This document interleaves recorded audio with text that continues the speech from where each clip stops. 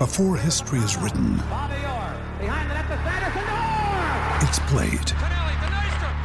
Before it's frozen in time, it's fought one shift at a time. Before it's etched in silver, it's carved in ice. What happens next will last forever. The Stanley Cup Final on ABC and ESPN Plus begins Saturday. With threats to our nation waiting around every corner, adaptability is more important than ever. When conditions change without notice, quick strategic thinking is crucial. And with obstacles consistently impending, determination is essential in overcoming them. It's this willingness, decisiveness, and resilience that sets Marines apart. With our fighting spirit, we don't just fight battles, we win them. Marines are the constant our nation counts on to fight the unknown. And through adaptable problem solving, we do just that. Learn more at marines.com. And now, a page from the diary of Flo. Dear Diary, I got the brush off again. I don't get it. Is there something wrong with the way I wave? Elbow, wrist, elbow, wrist. Why won't that little basset hound acknowledge me? I'm friendly. I give everyone peace of mind when I protect their homes through Progressive. He should be jumping for joy when I walk by. Save an average of 17% on car insurance when you bundle home and auto through Progressive. Maybe it's me. No, it's him. Progressive Casualty Insurance Company and Affiliates. Discounts not available in all states or situations. Yo, what up, podcast people? It's the one and only legend of winning, a.k.a. Low. I'm here with my co-host, Agent Zero, with another episode of the... Damn, I'm bugging. I completely forgot it. Oh, no! Oh, come on, Low. You can do better. Oh, man. I done messed up, man. It's okay. Oh, no, no. I'll do it again. Yo, what up, podcast people? What a head ass. Yo, I'm trying to... No. Chill for just 1 second. Chill for a second. Chill, alright? What's up, podcast people? One and only legend of winning, a.k.a. Low. My co-host here, Agent Zero. And we're back with the triple-double. Matter of fact, we back with the unanimous MVP James Harden podcast. Better known as the Off Top Podcast. Yo, Agent, say what's up to the people. And you know for a fact I'm editing all of that out, just as a side. Okay, yeah, just so you guys know, he messed up the name earlier. So just in case y'all thought it was just me, nope, Low is messed up too. So now we're 1-1. That was a pretty good name. You could have just left it at unanimous MVP. You didn't have to add in James Harden. That would have been a decent name for a podcast too. I'm not gonna lie to you. But yeah, there's a lot to talk about, Low. I was watching one of your videos today, and I don't know, man, it just hit me. I was like, yo, this guy Low makes some dope videos, bro. Wow. Yeah, man. It just hit me, man. I don't know what to say. All right, let's get started. I guess you wanna tackle the big news first. I don't know what you mean by the big news. I feel like there's been a lot of big news. The Raptors lost tonight.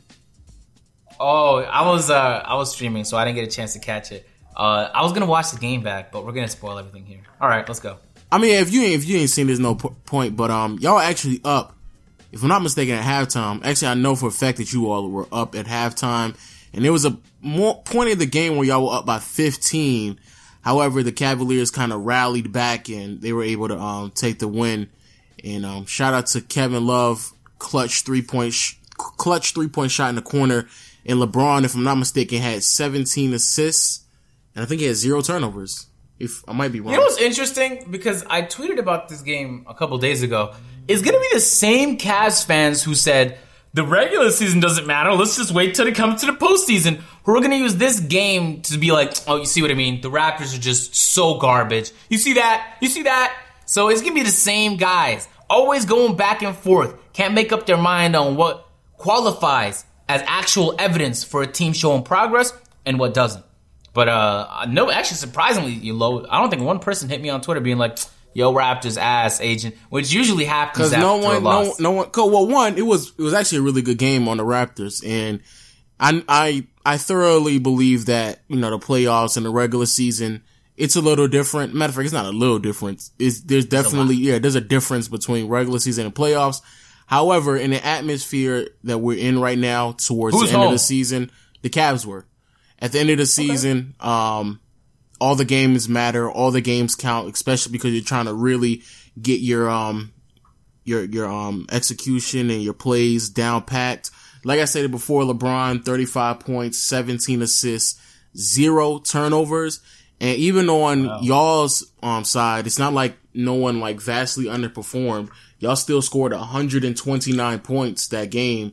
The Cavs just tend to outscore people, and that's how they play, which is definitely a problem. Like, I don't care how much of a LeBron fan you are or how much of a Cavs fan you are. You have to recognize that, like, they're allowing way too many points, like 129 points. And what's crazy is DeMar didn't even go off, this night. So, Lowry had a solid outing.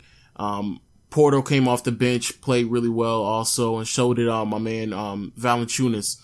But for the most part, it was really just LeBron being LeBron, finding shooters. Kevin Love, major impact immediately, 23 points, 12 rebounds, and they came up with the win towards the end of this game. But I mean, it's still close. Like, I don't know if people want to make a big deal out of it, just still acknowledge the fact that it's a very, very close game. Like, it's not like something that was easy for the Cavs. They still had to come back, you know? Yeah, they at home, so that was just it for me. You know what's interesting though? I was on Twitter. There was some like ESPN reporters. I don't know if they're ESPN, they're NBA reporters. They might be on different networks. And they were like, do the Raptors have the first seed locked down? Can the Cleveland Cavaliers catch? I'm like, do you know there's only like 1 month left? How on earth is Cavaliers coming back from 10.5 games back? Oh, yeah, they're not coming back. You know, the Raptors would have to lose every game, and then the Cavs would have to win every game. And that'd be assuming Boston doesn't also win and take over the first seed, which I was like, how could you even have a conversation like that with a straight face? Come on, man. But I guess that's where home court takes in. It's low. I was watching some statistics a couple weeks ago about the different calls and the stats teams have on home games versus away games. And it's fairly drastic. So if anything, I think it pushes to a Game 7. The Raptors have that advantage. But I feel like if it was... I don't want to make any excuses. I haven't watched the game, so I don't even know what happened. But if I'm not mistaken, didn't the Raptors take another close loss this week, or am I tripping? I think they did. Oh, to OKC. Yeah. I watched the fourth quarter of that game. That was tough. DeRozan, Lowry, who else? Dwayne Casey got ejected. Serge Ibaka got ejected. Dwayne Casey got ejected because a fan was talking shit. The ref turned around, thought it was Dwayne Casey, without asking questions or verifying anything, threw Casey out. Yeah, it was hilarious. I saw that. That was kind of that whole fourth quarter was very questionable. But that's the one thing that I must admit that's very fearful of the Raptors is that in the last, 5 minutes of a game, even though DeMar is having a really great season so far, it's still like we're just talking about talent wise, and we're talking about a player who can go get their own bucket. DeMar just isn't one of those top 5, 7 players in my opinion. I think that's where you're wrong. I think he's top 10. I think he's definitely still top 10. Especially like making and creating his own shot. But there's still about 5, 7 players that I would easily put over him right now. That game was specifically unfair. I mean, again, no, but even watching tonight's game, because DeMar didn't have, like I said before, he didn't have a great outing. He shot 4 for 10 from the field, if I'm not mistaken. So he didn't have really a great outing. There was moments where he was trying to create, but that's really the one thing that's kind of shaky with the Raptors, that they're unable to like have moments in the fourth quarter. I think if anything, his defense would be like the shaky thing. Offensively, he's straight. That's in that OKC game, the reason DeRozan got ejected was because he got first of all, like if I could see it on the camera, how does a ref in the middle of the court miss the call? When he got the layup, and he hit his arm. And his arm got slapped, and of course he got furious. He popped off a few times, and the ref missed a technical on him. So he got lucky a couple times. He just was going off, and the ref just had enough. But I think they traded the call later in that game in OKC because the Raps got a charging call on what I felt like was anyway. Regardless, they took a couple of tough L's this week to 2 good teams, which I think had more to prove than the Raptors did so far this season. The Cleveland Cavaliers, hopefully with Kevin Love back, can get everything straightened out. And OKC, surprisingly, has been struggling, and as of right now, has slowly climbed their way back up to 4th. But there's only 2 games separating them from being out of the playoffs, so they have a lot of work to do. And I think a lot of people are starting to notice now, as we transition. It's make or break right now for Andrew Wiggins and Karl Anthony Towns. And I'm interested, without revisiting the whole Andrew Wiggins debate, who is gonna who everyone is gonna deem responsible if they don't make the playoffs. Like, who's that guy they're gonna find a way to pin it on without Jimmy Butler? I think it's gonna be Wiggins and Tibbs. And I have a feeling it's gonna be them too.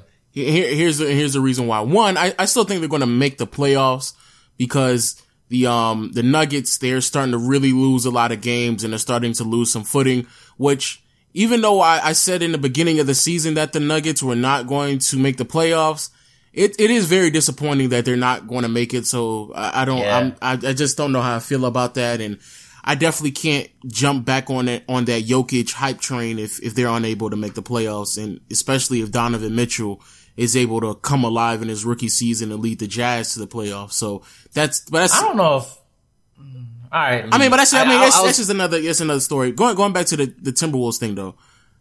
The reason why it's going to be Wiggins and Tibbs that might receive the most blame if they end up missing the playoffs is because Tibbs, people are really starting to question his ability to be one of the better coaches in the league. He got his name for his defensive coaching mind state and all that other stuff. However, when you really look at the way that he was able to establish himself in the NBA with some of his defensive sets, those defensive sets don't really work in today's league. If you go back in 09, 010, when he was with the Celtics, they were really blitzing heavily on the pick and roll. And back in those days, because of the spacing was nowhere near as advanced as it is right now, you could really manipulate an offense like that. But he can't do that now, and he has a hard time getting to both Wiggins and Towns. So I think people are really going to start to question that, along with the fact that Jimmy Butler got hurt, and so that's another body on Thibodeau's I guess, resume of players that he may have overplayed. And then when it comes to Wiggins, even though I'm starting to really look at Towns as like, okay, man, Towns, you should really start to play defense at some point in your career. Wiggins is just another year into his career, and because he's older, well, I think they're roughly around the same age, if I'm not mistaken, but because he has more experience, you're expecting more out of Wiggins. And even with Jimmy Butler going down, it's still fairly obvious that he's just a scorer. Like he's not really providing anything else. What's the expiry date on when the NBA community is going to start to get heavily critical on Karl Anthony Towns for not stepping up? I think next year. I've always been a firm believer of 3 or 4 years. And really, in my opinion, it's like 4 years. When you're 4 years into your career, not really though, because you were after year 2, you gave up on Ingram. He's no longer. But it's literally only been 2 years. I'll be going too hard on Ingram. You're right. But for me, really, when I look throughout, especially throughout NBA history, 4 years into your career, if you're unable to really make a big difference, then you're more likely just not going to be that player. Obviously, there's some outliers here and there, but for the most part, especially if you were given the opportunity, 4 years into your career, if you're not that player, then you're just not going to be that player. And Towns, I went on a Twitter rant. I was like, man, look, we're going to keep this a buck. Both Towns and Wiggins were held at a very high praise when they first entered the NBA. And this is the perfect time for them to prove that they're still one of those players. And they've dropped some games. They've also had games where they play really good in, but I just don't know how that's going to work out. Yeah. Well, should be interesting to see. The West playoff picture looks infinitely more interesting than the East, where there's literally 5 games separating 8 from 9. And it's kind of, especially with Detroit slowly sliding away, even with Blake Griffin, which I think at this point a majority of people assumed was going to be the case. In the West, there's not much separating you from making it and not making it. And maybe like the weirdest thing, you brought up the Nuggets, though. The Nuggets are 27-10 at home, which is like one of the best in the league. Yep. But they're 12-23 away, which I guess, I mean, with the young team, maybe like, you know, they can get behind a home crowd and they can't deal with the adversities that come with playing away. But are the Denver Nuggets expected to make the playoffs this year? I almost feel like some people are like, if it happens, we would be impressed. And some people are like, they don't expect it to happen. And so if they drop out, or some people are disappointed if they drop out. There's, I think, variable expectations for this team. And I think based on the quote-unquote potential that team has, I almost expect more from them. Although 39-33 is not bad, I feel like especially because Gobert has been out for a while, and now Jimmy Butler's out, and Kawhi has been out, and DeMarcus has been out. And Andre, like all the teams above them have an extensive list of injuries to main players, right? Well, even the argument Golden for State. the argument for the Nuggets would be that Millsap was out for majority of the season. Come on. I'm just telling you I mean, low key, you were just about to say Andre Roberson has been out. Yeah, and then I stopped because I was like, I mean, that's what you were about to say that though. That's the reason why I was like, let me stop him real quick before he go crazy. Yeah. So I mean, but people would say Millsap though, and I don't think that's a crazy argument. Across the board, is it going to be a disappointment if they don't make it? For me, it won't, because like I stated before, in the beginning of the season, I didn't think that they were going to make it anyway. And I thought that they were going to be the 9th seed. So for me, no, it's not going to be a disappointment. And I don't think that they should take it as a disappointment, because their team that's won 39 games are going to be a winning organization. It's a possibility that they're going to win 45 games and still not make the playoffs. And if you just want to look at record and excuse conferences, they're easily one of the better, 16 teams in the NBA. So I know that's not necessarily what you're trying to shoot for, because there are conferences, but as a whole, they're still making some development. But for me, it's not going to be that much of a disappointment, because I knew in the beginning of the season that they weren't going to make the playoffs. I had a feeling about it. Switching to the East, Lo, we got to talk about this. I know a few podcasts ago we brought it up. I don't know how in depth we discussed it. Yo, what is up with the Bucks? Literally, like, I'll hear something about them every once in a while when they're high. Everybody's getting on the hype, and then all of a sudden they start to lose, and everyone's pretending like they're not losing. This is the same team, by the way, that a lot of people predicted was going to be like 3rd, some 4th in the Eastern Conference. They fired Jason Kidd. They figured that with different coaching, and now with a lot of time and some reps under the belt, that they were going to be able to make a culture change. And they haven't been able to do anything. If there's the biggest disappointment in the NBA right now, part of it might be Detroit. I'm about to say, it's definitely Detroit. It's definitely Detroit. Like, it's not even an argument. Detroit they just find a way to lose. Yeah. But if we excuse Detroit really quickly, the Milwaukee Bucks, I mean, a lot of people are saying, wait till Jabari comes back, then what? And right now, they have a lot to prove. And if it hadn't been for the fact that Detroit almost explicitly seems like they're finding ways to lose games at this point, 32-39 at the 9th seed, then they would have been in the run. And we're talking about teams that deserve to be in the playoffs. Had there not been conferences, I have no doubt that the Nuggets would edge out the Milwaukee Bucks and maybe a couple other teams in the Eastern Conference. Yo, what does this team have to do better, man? They're tripping right now. Well, I think, one thing that you really pointed out, and I love the fact that you pointed it out, you said that people are pretending as if like they're not, losing games. And the problem is when players tend to grow and they continue to develop, we have to start holding them to a higher standard. That's just how it's always been. And so now Giannis is at that stage of his career where everyone has acknowledged that he is putting up numbers that only superstars would put up. However, they're not translating to wins. So Giannis as an individual has to also make some adjustments. But also with Giannis, Chris Middleton, he has been inconsistent throughout the entire season. Jabari Parker is coming back and he's giving them some quality minutes. However, he's just not the same defensive presence that you would hope he would have become at this stage of his career. Obviously dealing with injuries, and then they have to deal with his contract situation sooner than later. And then the rest of the team has been really bad, inconsistent. The Bledsoe trade didn't work out as much as they wanted to, and I don't know why they felt they need to go get Bledsoe. And then coaching has also been a massive concern. And if one thing about the coaching that I have to point out, offensively in the half court setting, the Bucks are atrocious. Like there's nothing that they run that is consistent. The off ball play from certain players is so stagnant that at most they'll do is set an off ball screen, and that's really it. And that really is going to be, it hurts the progression of so many young players. And I hope that doesn't become a consistent theme with this team, especially because they have so many gifted, talented pieces on their roster. But like I stated in the beginning of this, when Giannis is being put in the conversation that people are attempting to put him in, then also be expected to be held by those same standards and expectations. And finishing 8th in the Eastern Conference that is weaker than its counterpart, 37 wins, like you stated before, in the West, you would not even be the 9th or 10th seed. I mean, you have to do better than that. And they just have to figure out ways to win. And it's just not working out. And defensively, they're not as great as they should be. There's no rhyme or reason why that team with that many athletic pieces should not be easily one of the top 2 to 3 teams in the NBA defensive wise. Like, there's just no way. Yeah. There's no way. And I think part of that is they can't close out possessions. This team is ranked 30th in rebounding. And considering they got rid of Monroe earlier this year, you were thinking like they didn't want to have a player who's going to clog up the paint. They wanted more spacing. But they're not even getting the spacing that I think they're looking for even after the move. And now that this team can't rebound, imagine having to go up against Golden State and give them 2 offensive attempts. You don't think they're going to hit one?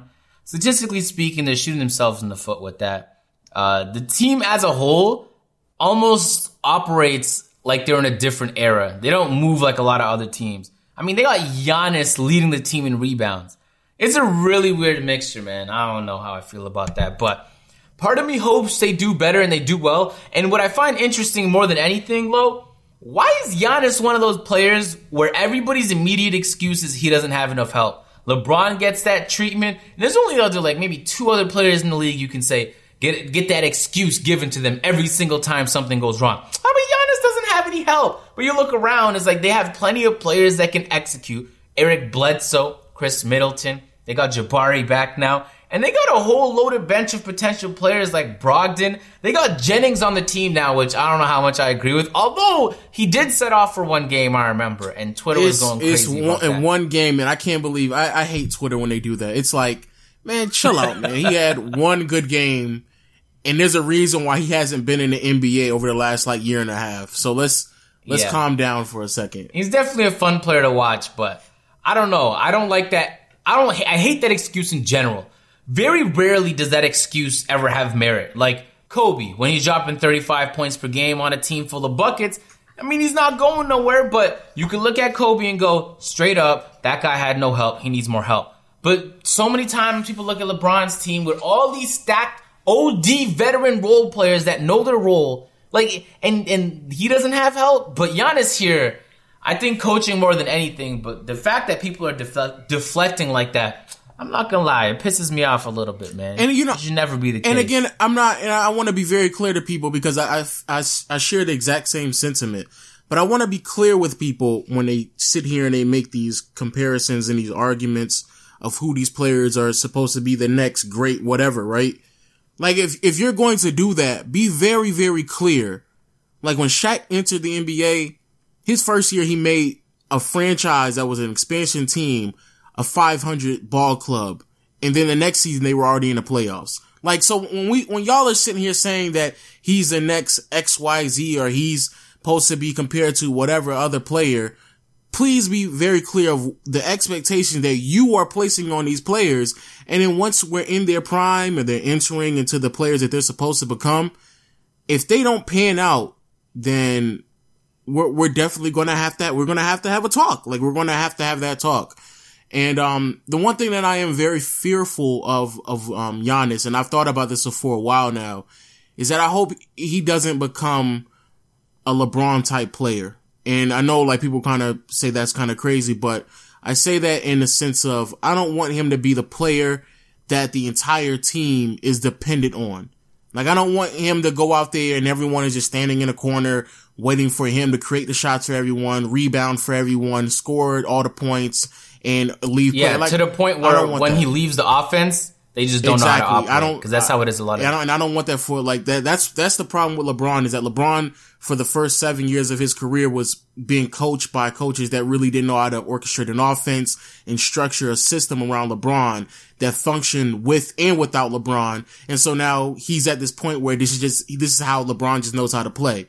Because Giannis is built and has the ability to be a very similar player, I just don't want that to happen for him, because there's way too many talented pieces around him right now for that to be the outcome of his career. But it looks like that could possibly be a big problem, especially if you bring in a coach that just doesn't know how to structure an offense.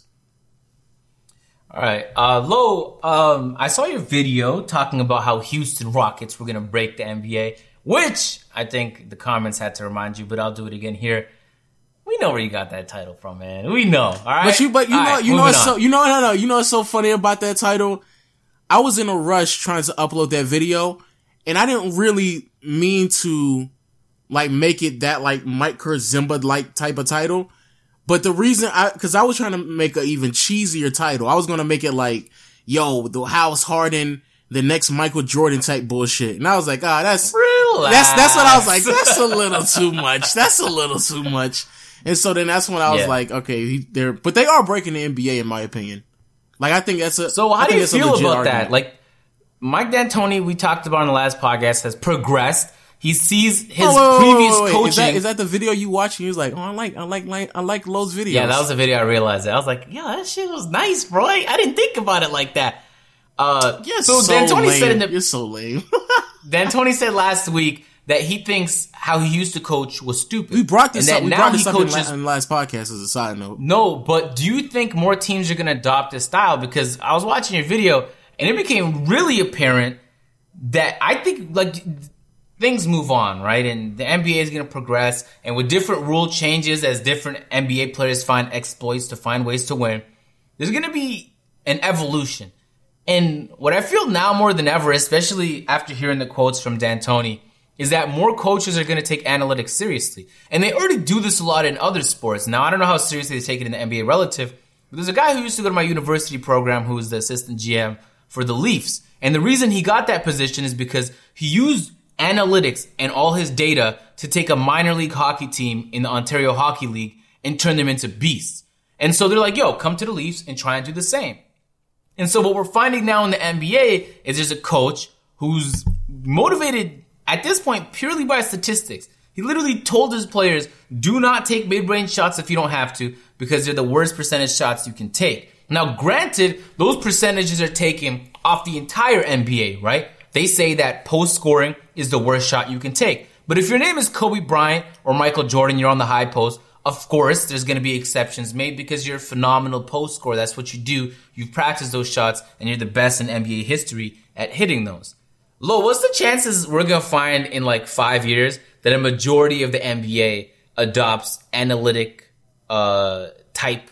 They run their whole team based on analytics. I know the Raptors definitely have done a lot of that. I was about to say that. I feel like we've already made that transition. Like that transition has already been made. And maybe there's a few teams here and there that aren't like willing to accept it. Or maybe there's a few teams here and there that are kind of just forced with the personnel that they've received through free agency and draft or whatever type of project that they have with certain players. But I honestly believe that, and I know like this is maybe going a little too deep into it, but I believe that the NBA has already been in a different era of basketball. And I think we've already crossed that threshold of when was that transition? Like I think that was like 5 years ago. Or really, I think it was like really honestly, I think it was around 2010, 2011, like nearly 8 years, but it's been a slow grind. But really 5 years ago, especially when you start to look at how the three point shot is really propelled, it really kind of took off over like about 3 or 4 years ago. So, but in my opinion, when Chris Bosh, Wade, and LeBron got together and they start putting Chris Bosh at the 5 and spacing the floor, that was also another step into, okay, we have a power forward / center who was normally in the high-low post, and now we're kind of forcing him to be a 3-point shooter to space out the floor to allow driving lanes, right? So, in my opinion, that's when it really started, but really it's picked up over the last 3 or 4 years, so much so that you can't really compare today's era to any other era because of the amount of numbers that people are putting up. It makes it easier for you to get assists, rebounds, and points because of the floor spacing and XYZ, right? But I think we've already made that stretch. I already think we made that jump. If you watch the Cavaliers play, they play very similar.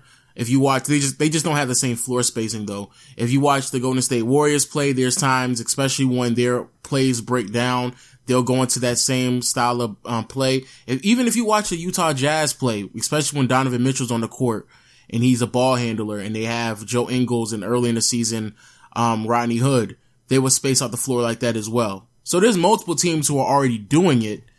I think it's just picking up so much so now that teams are even willing to make shooting guards point guards, where they're just like, I don't care how tall you are, what position you played, you're going to be our ball handler now and just go out there and help us space out the floor. I think that's the only thing that Mike D'Antoni did different from a lot of other people. He was so stuck in his ways, and he had bought into his system so much so, and he had finally convinced himself that he was right and nobody else made sense, that he actually just told James Harden, like, yo, man, you a point guard, so go and handle the ball. Like, that's literally what he did. He was like, man, I know for a fact I'm right this time, and I'm going to just buy into it completely, and it's working out for him. What's up, it's Justin from the Drive and Dish NBA podcast. When I was in 8th grade, I switched from wearing glasses to contacts because I liked playing the game of basketball, and ever since then, I've had to deal with getting contacts, which takes way too long. You have to sit in the waiting room for a really long time. It always kind of smells weird in there. That all changed when I found SimpleContacts.com. You show them a picture of your prescription. You pick the brand of contacts that you use. You put in your address, and they're on their way. And so much cheaper than going to a doctor every single time you need contacts. Took me about 15 minutes right before I left for work, and we're going to save you $30 off your first order with them at simplecontacts.com/almighty, or use the enter code almighty at checkout. That's $30 off your contacts at simplecontacts.com/almighty, or enter the code almighty at checkout. Just remember, this isn't a replacement for your periodic full eye health exam. They only do a test that makes sure your contacts are going to give you 20/20 vision. They don't write completely new RXs or examine eye health. I think you have to be like that as a coach. So many coaches get fired, like they get put in a bad position where the general manager does a horrible job of building, whatever, and they end up getting fired as a scapegoat. That's what a lot of coaches are. And so the coaches that find a way to stay in the league for 10 plus years consistently are the coaches, I think, like D'Antoni, that take risks where it pays off, right? You become an assistant coach, you're successful like Dwayne Casey with the Mavs, then another team signs you, right? And then you upgrade. And then at that point, you have to prove. And I think almost like D'Antoni, you kind of have to be stuck in your ways, because imagine being the first coach, Lo, that went to the players and you're like, yeah, we're shooting a ton of threes this year. And they'd be like, yo, that's a horrible percentage shot. They're going to look at you and think you're crazy. Like, we got like 3-point shooters on this team. What are you talking about? And then convincing the management to build around his philosophy that hasn't been proved yet. It's crazy, because if it doesn't pay off, then you're looking at 4 or 5 years wasted. And then any potential future damage, depending on any moves you made, that could have hindered your potential picks in the future, whatever the case is. So just a quick shout out to all the coaches that took a chance and had it pay off, man. The Greg Pops of the world to find a way to develop players, then trade them away for more than what they're worth, just because of the system they're playing in. Brad Stevens is doing the same. And any other coach learning along the way, man. Shout out to those guys. I felt like, I don't know. We'll move on from there. No, I mean, I do agree with you though. I mean, I feel like, yeah, you gotta believe in your own system. Like, that's just how it has to be. I mean, some people believe in the results. You know, sometimes you'll try something year one, doesn't work out, and then management starts to put the pressure on you, yeah? And they're like, yo, you don't have much time, my guy. Well, whether your contract runs out in 3 years or they think you're taking the team in a stupid direction, you got to find a way to convince them through numbers that what you're doing makes sense. And that's tough to do and keep your position, especially if you don't already have an established track record and you're like a coach with 5 years or less of experience in the NBA. And not only that, I think that's a huge reason why like Phil Jackson has to be easily like one of the better coaches in NBA history, because when he took over from Michael Jordan in his career with the Chicago Bulls, there was this concrete belief that a point guard or a shooting guard or any really perimeter player could not be the best player on your roster and lead you to a championship. And the only players that did it consistently was Bird, Magic, and Isaiah. But because Jordan was a scoring guard and he really wasn't known for his passing abilities, once he was put into a system that allowed him to pass a little bit more and allow everyone else to be in that offense, Phil Jackson actually proved that, no, you can actually structure an offense around the scoring guard and it'll be working out fine for you. And so, yeah, like those things kind of have a trickle down effect to where we are right now in the coaching and the philosophy. And if the coach doesn't believe it and believe in his own ideology, there's no way that the players will. Like, there's no way that they're going to be sold on it. That's probably the next step, is convincing the players that you're not crazy and your plan is actually going to work. How many times do we hear stories about like a coach that's undermined by his players? Like, they don't trust him or believe in anything he has to say. And then at that point, it's just a downward spiral of wasted years until you can finally get a coach that the players actually respect. On a side note, Lo, LeBron was asked about the possibility of playing in a tournament. You know how like I heard about this. Leagues, I heard about this. Yeah. Yeah, so players from different leagues, when you play football or what we call soccer, like they get together for different tournaments throughout the year. And so like it literally interrupts the seasons they're usually in, and they get to playing with this team. Like I don't know, I don't follow soccer too much, but I'm in group chats and literally all my real friends do. And so people ask that same question about the NBA. What if we just took a break and we give players a chance to rest, but also allowed them to play in a tournament, right? And I thought it was a pretty neat idea, but LeBron replied and said that shit was corny. And I don't know if it's because he doesn't want to play any more basketball than he has to, or risk any potential for injury, which is always the case when you're playing additional minutes and asked to play hard. But is it a corny idea? I thought it was pretty neat. I would be into that. I agree with LeBron. I think it's corny. I think it's gimmicky. I don't see. Why is it gimmicky? I don't see it's like, what is the purpose of it? Especially because now NBA is damn near a 12-month sport. Like, if you really think about it, like, they make it all the way. We're talking about June, July rolls around, you got free agency, drafting, and then you have some of the summer league. Like, really, like, we're talking about August through what? Like, September, like August, September, October. Maybe those are the months where it's not really much going on. So we're really talking about 9 months out of the entire season. So I don't understand why we have to add a tournament. Yeah, wait, I'm going to cut you off because I had to check just to make sure before I sounded crazy in the podcast.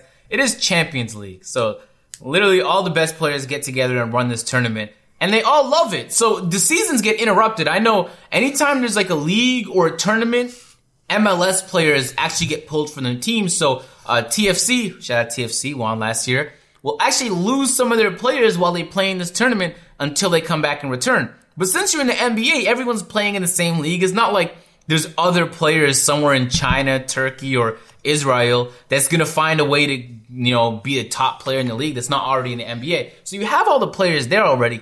You could, you would have to convince the players to not only do that, but then you have to pay them more because they already feel like they're being underpaid. But they'll get way more in ads. So it's like the ads will pay the athletes themselves, right? You know, tournaments running every single game. But then I just feel like that's too much. I feel I like think it's the NBA, different, and so a lot of people are opposed to it. But I think it's a good idea. I don't think it's that. I think getting rid of conferences is different, but I still like that idea. I get that. I just don't think that, like, I don't understand the purpose. Like, I know it's more basketball, but if, like, let's say hypothetically, if we were to trim the NBA season to kind of plop in a tournament in the middle of the season, I wouldn't mind that. More like expand. No, I wouldn't mind the regular season only being like 72 games, right? And then we just like kind of make room in the middle of the season to run a tournament and kind of pick up the rest of the NBA season. Like, I wouldn't mind doing that, but I just feel like when you have 82 games and then you have the playoffs and then you have summer league and then you have preseason, like it's more than enough basketball in my opinion. Man, when you said preseason, like people play that shit. You know, like, they're training throughout the year anyway, right? In, like, 1950, if you're playing basketball, like, you have a side job in the summer, right? That's the case with pretty much any major sport at the time. But they weren't playing at the same speed. They weren't playing at the same physicality. They weren't playing the same basketball. I'm just saying that work is inevitable. I'm not saying cut into their off-season time, because for all the athletes, that's a time where they're meant to improve, right? And the season is where you take all the stuff you learn in the off-season and learn to apply it. But I don't know. It's a really good idea. But how would you do that? How would you add a whole tournament without cutting into some of the off season? Listen, I don't know the answer to these questions. I just know that all of my guys, my friends in real life who watch soccer, when I tell you they leave class, they used to leave class early in high school, back when I was in high school, just to watch some of these games. And they're always talking about it steady. You hear the excitement, and if you're ever on Twitter, it's always trending because it's a popular sport, right? And so I'm just saying that it's successful already in soccer. And NBA, of all leagues, is the most progressive and innovative. It's part of the reason why with MLS, they're one of the fastest growing leagues, right? You see other sports slow to innovation like NHL and even the NFL, and that's why some of those sports are beginning to decline. All I'm saying is just look into it. All right, LeBron. It's not corny, LeBron, all right? People want to see you, LeBron, on a different team, and just go at it. It's corny. It's corny. And go at it while they're trying, right? Because you see them in the All-Star game, but no one's really trying. Maybe in the last 2 minutes they try, but we want to see like a real tournament. I know at least. But why would they try in this tournament? What did they gain? They could put a cash prize at the end, or like they did. They put a cash prize in this year's All-Star game, and they didn't. But I'm saying it's going to bring in a new echelon of advertisers who aren't interested in. You think you'll bring in so much advertising that it'll not only be able to pay the athletes extra for extra games, but also pay them, the winning team, a grand prize that's enough to convince them to try hard for extra games that don't mean anything? But they have to mean something. Athletes won't try hard unless it does. But what is it meaning? We're talking about a league that has just expanded the salary cap so much so that everyone is making nearly $10 million. So what, I mean... Not everyone. But anyway...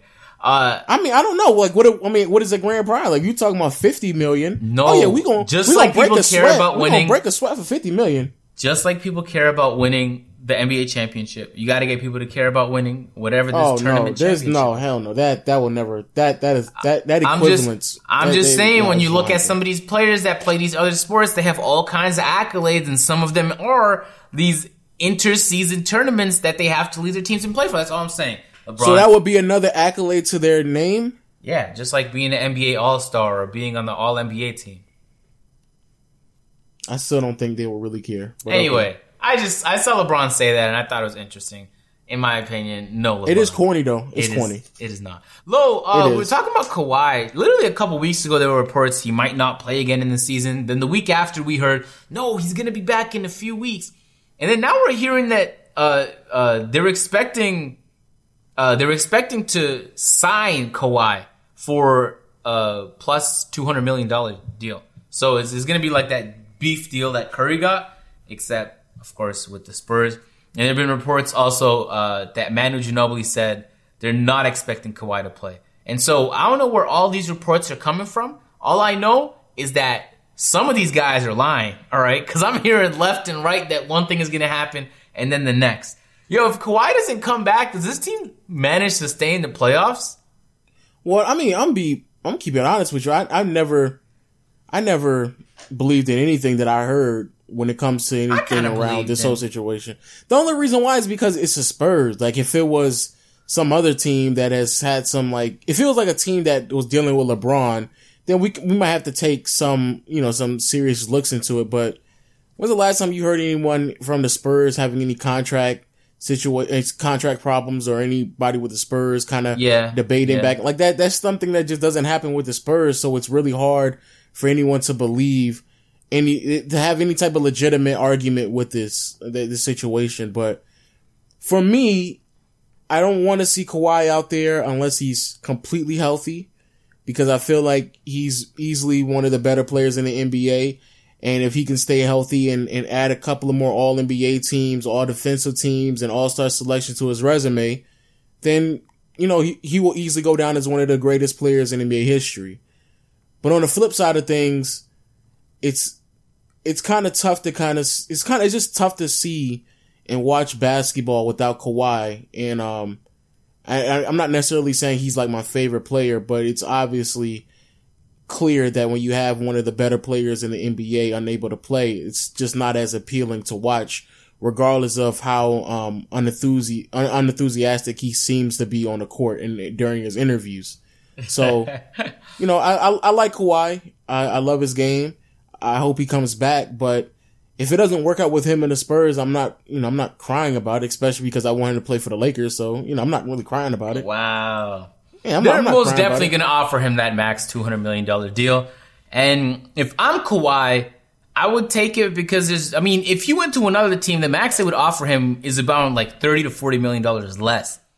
And so I think what Kawhi realized last year, in the playoffs was he took a risk by playing before Zaza executed him. He was already limping. Like, he wasn't healthy. Like, his ankle definitely could have used some help. But he decided to play through it for the sake of the team. And then he got re-injured. What he quickly realized, and what I would as well in that situation, is, this is my bag I'm talking about, right? He's trying to set up his life and the next 6 generations below Kawhi Leonard. And to be able to do that, you got to come home with the bag. And so I think he's not taking any risks. If Kawhi was to play, even if he's like 80% and get injured again this season, I'm talking about, I don't know how many teams will be willing to offer him $200 million, right? Because that's a risky $200 million to give to a player who just got a serious injury 2 years in a row. If I'm him, I'm taking the year off. I'm signing that massive extension before I play another game. And then I'm making sure I get the bag. Then you get back on the court and prove to everybody why you're the best defensive player in the league. That's what I would do if I was Kawhi. Also, though, I don't think it's a big deal. I don't think it's a big deal because he doesn't really have to rush into a contract situation. He still has the next season under contract and the year after that, which is a player option.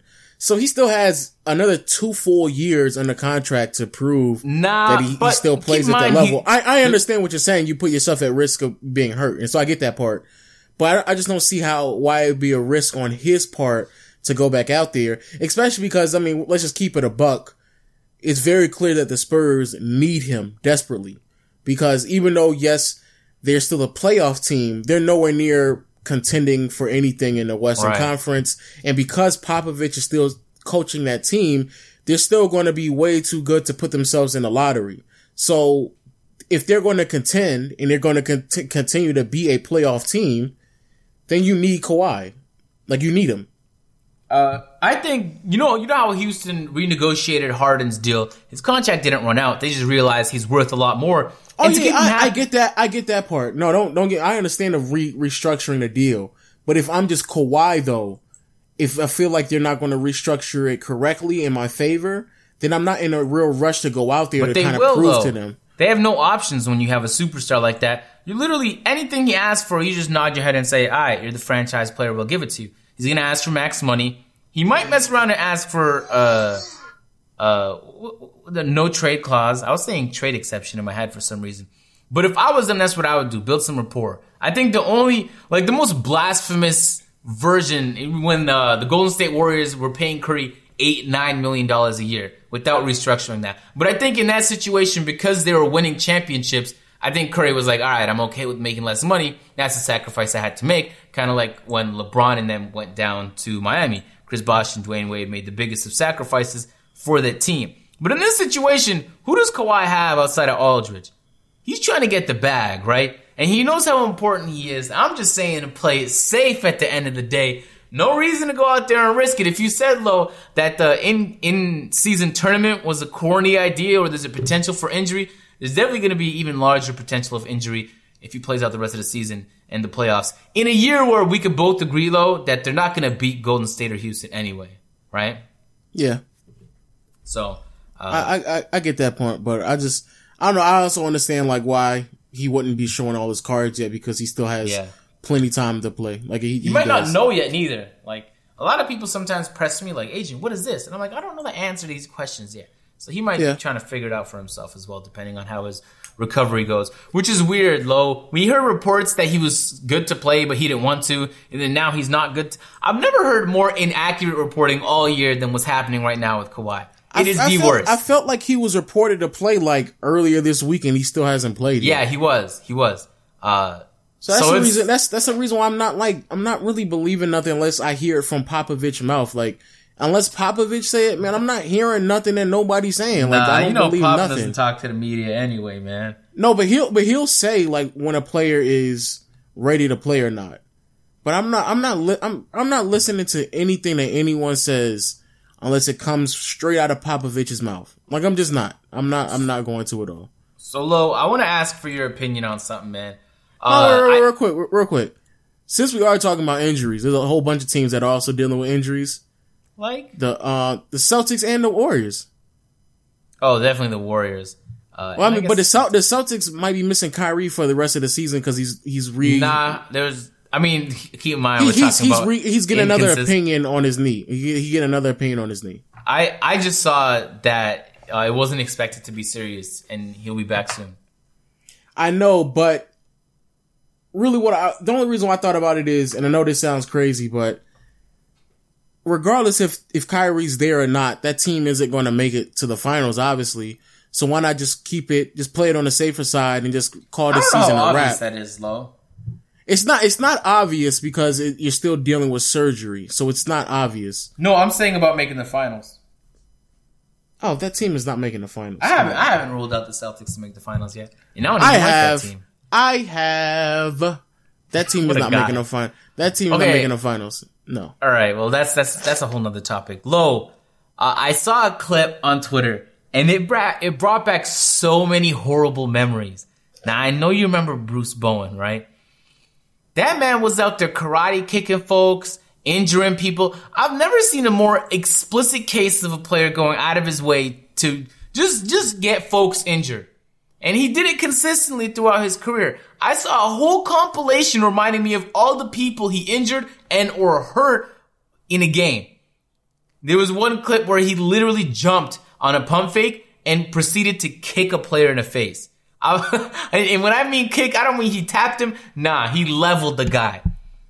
Lo, is Bruce Bowen the worst? So what are you? I might say, what are you getting at? What are you getting at? It brought back memories, Lo. And you got to tell me, you got to date back before the 90s. Has there been a worse case of? Is this player called an enforcer? Is this what an enforcer does? Oh my God! Because is that what it is? I'm asking questions.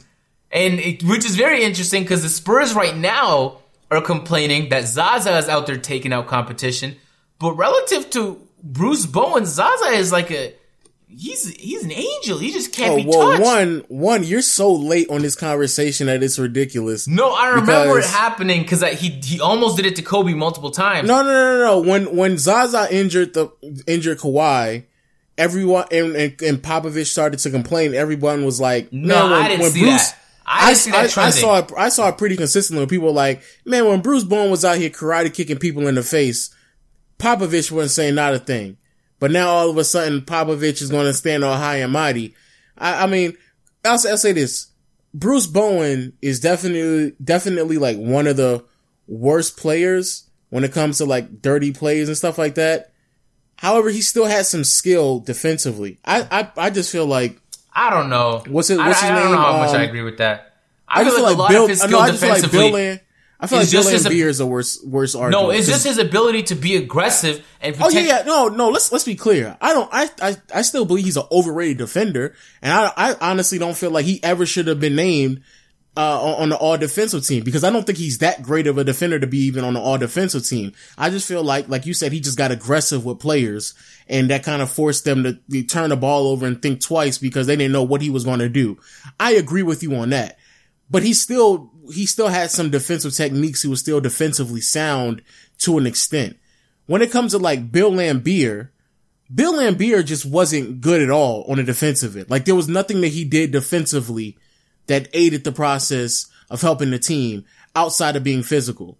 But I agree. Bruce Bowen is easily one of the more overrated defenders in the last 15, 20 years. And every single time the Spurs matched up with the Lakers, Kobe used to cook him every time. Yeah, Kobe, and that's not even like me saying that Kobe trashed some shit. I'm definitely not saying that. But like Kobe didn't cook Ron Artest every time. Kobe wasn't cooking LeBron every time. Kobe wasn't cooking, I'm trying to think of something. D-Wade, he wasn't cooking D-Wade every time, but he cooked Bruce Bowen every single time. So, all I'm saying is Bruce Bowen, he's a little outrageous with his stuff though. He is, I ain't gonna lie. He outrageous. Yeah, he's not the worst. He's not the worst though. He's not the worst. Who's worse? Dante Jones? I can't think of any other player that did Bill Laimbeer. Lately? The reason why I think Zaza is worse is because like I know he can't play. I know he's a bad basketball player, and the only reason why he's out there is strictly because he's just getting physical with people. Like that's literally the only reason why he's out there. Yeah. Okay. Nah, you're very right about that. Literally, the only reason he's out there is for that. And you know what's crazy is Durant got on and he was asked a question and slightly defended him after all the allegations that I think it was like a few weeks ago. I forgot he was trying to injure then. He's always on. Did he fall on somebody? He fell on Westbrook, I think, right? Yeah. Yeah, and Kevin Durant was on an interview defending him. I guess that's what you do with teammates, but I mean, I'm just saying if I had a teammate injuring other people, I wouldn't be defending him. He's not a teammate to me. I get he's on the team and he eventually gets a ring, but he's not even playing a significant role on the team, to say the least. But anyway, man, that brought back horrible memories, Lo, of that happens on the rec sometimes too. I don't know, like, Lo, I'll be playing at the rec, and I'll be playing sometimes with guys that don't really know basketball. And, like, you go up for a shot, and they don't give you room to land, and you step on their foot, and you just want to knock him out. Like, yo, just... How could you possibly think that's something safe? You know? And to see it done at the professional level, I don't know. It was just really weird. He kicked the guy in the face just to remind everybody. That was crazy. I mean, yeah. He was crazy. He was crazy. Yeah. Please, if you haven't watched the videos, just type in Bruce Bowen injuring other players, and you will see a compilation on YouTube, Twitter, Facebook, name it, of him. And you'll be like, yo, this man agent was not lying. He was ridiculous. Anyway, just thought that was really interesting. Yo, on the lab podcast, though, you did say we were supposed to come up with our oh worst, my God, man. Our best and our worst. No, you said the best and worst rebuilds, right? That's what you said, right? Oh, okay. I thought you were going to ask me my top 10 players again. I was like, not again. Well, as a side note, people have been hitting me up in my mentions and DMs about your top 10 list. No. I want you to screenshot one DM. Agent, I'll send you something. It ain't gotta be a DM. I can send you one of my mentions right now where someone says, no, not mentions, DMs. I want a DM. Agent. Which DM do you want? Any. I want you to screenshot one. Lo, I'm just for the people in the podcast, behind the scenes, Lo gets no DMs. He just keeps talking about the DMs that he's supposedly getting. We haven't seen none of them. All right, where are these DMs at, Lo? I'm literally about to screenshot you a DM right now. Not even one DM. I'm gonna just screenshot you as soon as I open up my DMs, and it's gonna just show a whole bunch of people just telling me over and over and over again, Agent doesn't know nothing about basketball. And I'm serious. Like, I'm gonna show it to you, bro. Cause you for real don't believe me. But people do want to know. People want to know what your top 10 list is, bro. They don't really want to know, man. They don't. In fact, what else we supposed to be talking about this podcast? How the Warriors? The Warriors getting hurt. They'll be all right by the end of the season. Chris Paul's injured, but he's gonna be all right. They're fine. I think I do believe that James Harden is unanimous MVP. Like, I don't even think that's debatable. Okay, I agree. That's not debatable at all. Yeah, I'm waiting for the link.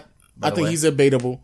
Let me see. Boom, boom, boom, boom, boom. Thunder still suspect up and down. Even though Westbrook had a really good... Look at you trying to run through topics so you can get to the point. Westbrook really did have a really good game against y'all. Yeah, he did. Definitely. He had a great game. He actually had a really, really, really good game.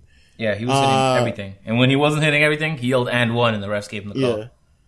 Don't stop. Dame was very suspect in that Houston game defensively. Like, that was kind of, I was like, you really can't. Never known for being a lockdown anyway. I know, but like, I was like, man, like, you really can't defend nobody. like you for real can't play defense. Like, that's tough. Like, if we get to the playoffs, I don't know what's going to happen, because if you can't defend nobody, it's going to be a problem. Yeah. And, yeah, that's it. So, I don't even know what his top 10 is, bro. Yeah, we'll do our best and worst rebuilds, man. So let's get into it, you know? Oh my God, bro. You know, we'll get into it, man. Let's jump right into the news. Face. Go ahead, Lo. I'll let you start, man. My worst rebuild, it has to be the Orlando Magic. Like, I'm getting to the point where I'm even debating if they're the worst team in the NBA right now. I mean, not worst team, the worst ran organization. I guess better suits the conversation that we're having. If you look at the talent that they had on their roster, Elfrid Payton, Victor Oladipo, and Tobias Harris, how they lost all of those players, and then they've been in the lottery, if I'm not mistaken, for the past 6-7 years, consistently received the top 5 pick, and none of the picks have translated to good players outside of Victor Oladipo, in which they traded him away. It makes no sense that it's taking this long for that team to rebuild. That's ridiculous. And there's certain teams, like the Utah Jazz, who lost their best player in Gordon Hayward and were able to bounce back literally in 1 year, and the Magic still haven't figured out what they're doing with their players. Why is Vucevic still on that team? That's a mess, bro. Like, that makes, like, nobody wants Vucevic, man. He gets injured all the time. All he can really do is shoot mid-range. I know, but why are you still, why is he on the team still, though? Like, why haven't you traded him away to at least get, like, a second round pick? I'm telling you, nobody wants him. But why not at least get, like, a second round pick? Why not pick up, like, just get assets? Like, there's no need for you to keep those players. Yeah. So I just don't get that whole purpose. If I was them, I would literally just trade away everybody and just for real start over and try to rebuild. Because I think Evan Fournier and Aaron Gordon are really good players, but they're unable to build around them. So why don't you just restart all the way over and build something of quality and try to just start over and go from there. But like what they're doing right now is just, it's ridiculous, bro. That is just a shame. There's no rhyme or reason why they should be that bad. I agree. They would also be my worst rebuild, but I'm going to switch it up just for the sake of variety. I'm going with Atlanta. Lo, this team should have rebuilt 3-4 years ago. This is a terrible argument that you have. No, because let me hear you. Atlanta just started rebuilding. How is this a team? No, that's what I'm saying, Lo. That's why they're the worst rebuilds, because they should have started 3-4 years ago. Remember? But they weren't rebuilding, though. No, they knew after they had that whole run where they were playing phenomenal, 61 season, etc., they fell off. And they had a decision to make. They kept both Horford and Millsap. I remember they signed Millsap to a 2-year deal plus a player option. And I thought to myself, why don't they just blow things up and rebuild? Do they actually think that Horford and Millsap are good enough of a core that they can build around and or entice a free agent to come? And so that's what they did. And they tried to make moves and they couldn't get anything to stick. And so what they did with that team was waste time. In a situation where I think a majority of people would have agreed it made sense to rebuild, they didn't do it. So what happened? Horford ends up moving to the Celtics. They end up trading away Korver for literally nothing, if you remember that. Jeff Teague has left the team now. And what you're left with is Dennis Schroeder and Millsap. Millsap eventually moves as well. And so I feel like a team that should have rebuilt a long time ago wasted their city's time by trying to build around a core that wasn't even good enough to make it into like a 5th seed in the playoffs, right? After they fell apart. What are you talking about? They were always in the playoffs. I get that. And there was a whole streak while they were in the playoffs, but they were making no sound. And it was clear that the problems they were having were lingering. And they made no improvements to anything, not a coaching. They didn't like, you know how the Raptors changed up. They did change coaching. No, but Coach Bud was not there the entire time. I didn't say the coaching staff. I said how they were coaching. Like the Raptors went from last year ISO game to this year moving the ball around, playing using statistics. They didn't make any. So I'm just saying this is a team where maybe not as explicit as Orlando, where they just keep whiffing picks and then developing players and then they do nothing. Then Alfred Payton goes to another team, plays better. Oladipo goes to another team and is now an all-star and leading the league in steals. So while it's not as explicitly bad as Orlando, I think Atlanta's a team where it was super clear they just wasted a lot of time. So they're my worst rebuild. I think Brooklyn would have been too easy, though. So I didn't go with Brooklyn. That logic just doesn't make any sense. It makes so much sense. I don't know how it doesn't make any sense. That's like me. All right, so that means that Portland is that's another organization that's a trash rebuild. You're comparing Dame to Horford and Millsap. Come on, man. But Dame isn't going to get it done. Honestly, you can make a case that it was like that. But once CJ McCollum came up, and then out of nowhere they had hope for the team. And in 2 years, if we find out they can't build around this team, then you can make the same case for Portland. It made sense. What I'm saying is you can literally say that about every single team. No, but the difference is yes, you can. Dame can be a franchise player. Atlanta didn't have any. Horford and Millsap were great players. They were 85 overall players. But you gotta be mistaken if you think they could be a 90 overall. And that's what Dame is. And so you think John Wall is great enough to build a franchise around? Easily. No, I don't think so. No. You don't think John Wall is good enough? You're wilding right now, Lo. No. Is John Wall good? Is John Wall good enough to make it past the second round? If they build around him, not by himself. No. I don't know, because the Hawks were at least able to make it to the conference finals. I don't know if John Wall can make it to the conference finals. But the Hawks just had a really good system. And that was evidently clear. They were shooting a whole lot of here's a better example. What are the Miami Heat doing? Because you're not going to convince me that Goran Dragic is not in the same conversation as Al Horford. I understand that. But you're definitely not going to sit there and try to explain that to me. Remember when Rudy Gay was traded from the Raptors and everyone expected them to flop, but then they started to succeed? They had the same decision to make, the Raptors and the Hawks. They said, could we blow it up now? But they decided to ride it out. They believed that DeRozan and Lowry were a good enough core, and year over year there were improvements.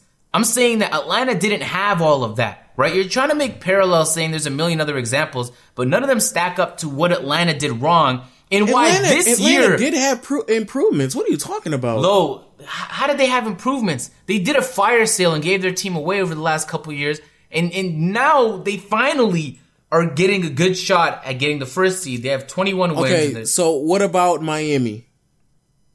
Miami's a little bit of a unique case because out of nowhere, Dion Wade has emerged. They have players like Dragic. Emerge as what? But you're right. Miami, just like Atlanta, give it 2-3 years, would have, if they don't pick up another superstar, wasted their own time. You said another. You said another as if they already have one. I mean, you can. Yeah, they don't have a super. They might have a star. Exactly. They might have a star. They definitely don't have a superstar. But that's what I'm saying. You're pointing out teams. You're pointing at teams that 2 years in the future might qualify to be in the same category as Atlanta. But you already know they're in the same. They haven't done anything since LeBron has left. So once LeBron left, especially once D Wade, he definitely wasn't going to be the same player, and then Chris Bosh as well. Once he started to suffer from the blood clots, then why don't you just restart?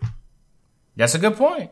And they might make the same wrong decision. And you know what's even crazy? They almost restarted once they got rid of Wade, and they still try to keep it up. And then they brought Wade back. What type of shit is that? That's a good point, man. So why don't you so why don't you say Miami then? Unlike why don't you say Charlotte? Why don't you say Charlotte? Charlotte's just running. Charlotte's in the same not spot. even making the playoffs. At least the Hawks are making the playoffs. No, but they're not anymore, is what I'm saying. The Hawks were an obvious case of a rebuild. All these other teams, and maybe excluding Charlotte. You don't think Charlotte is a good case of a rebuild? Exclude Charlotte. Charlotte is a waste of a team. We don't know what they're doing. What is Detroit doing? Drummond cannot be your best player. Detroit traded for... We could run through all these teams and talk low, but I'm saying I think Atlanta did a horrible job managing the team. You brought up Miami. Miami has great management, and I have no doubt, given 5 years, that they're going to Atlanta doesn't have... maybe not as good as Miami, but Atlanta doesn't have good management? No, not good. Maybe average, below average at best. Oh, you're crazy, Agent. You're absolutely crazy. What have they accomplished with a manager? You know what the whole point of management is? To help build a team. And they had a chance to build a team around a core they thought worked. That's all I'm saying, right? Charlotte doesn't even have a core. I don't even know where they're at. You're crazy. That team, that Atlanta team changed head coaches. They went from Larry Drew and what's Mr. Potato Head? Mike Woodson. Budenholzer. They had Mike Woodson and Larry Drew. They were on the team where Jamal Crawford was coming off the bench, Joe Johnson, Josh Smith. Yo, you're going too far back. No one's talking about. This is literally within the last 5-7 years, right? And then they went from that, changed coaches, let Joe Johnson walk in because he wanted a ridiculous amount of money, got assets and picks from that, let Josh Smith walk because he wanted way too much money, and that definitely did not work. And I honestly believe if they were a really bad organization, they would have kept them. Using your logic, Lo, what you saying? Why don't you? Now, using your logic, you can press that on any other team. Why doesn't Phoenix draft players and then they trade them away? Why weren't they your pick? Why wasn't Memphis your pick? That's a team that paid this guy too much.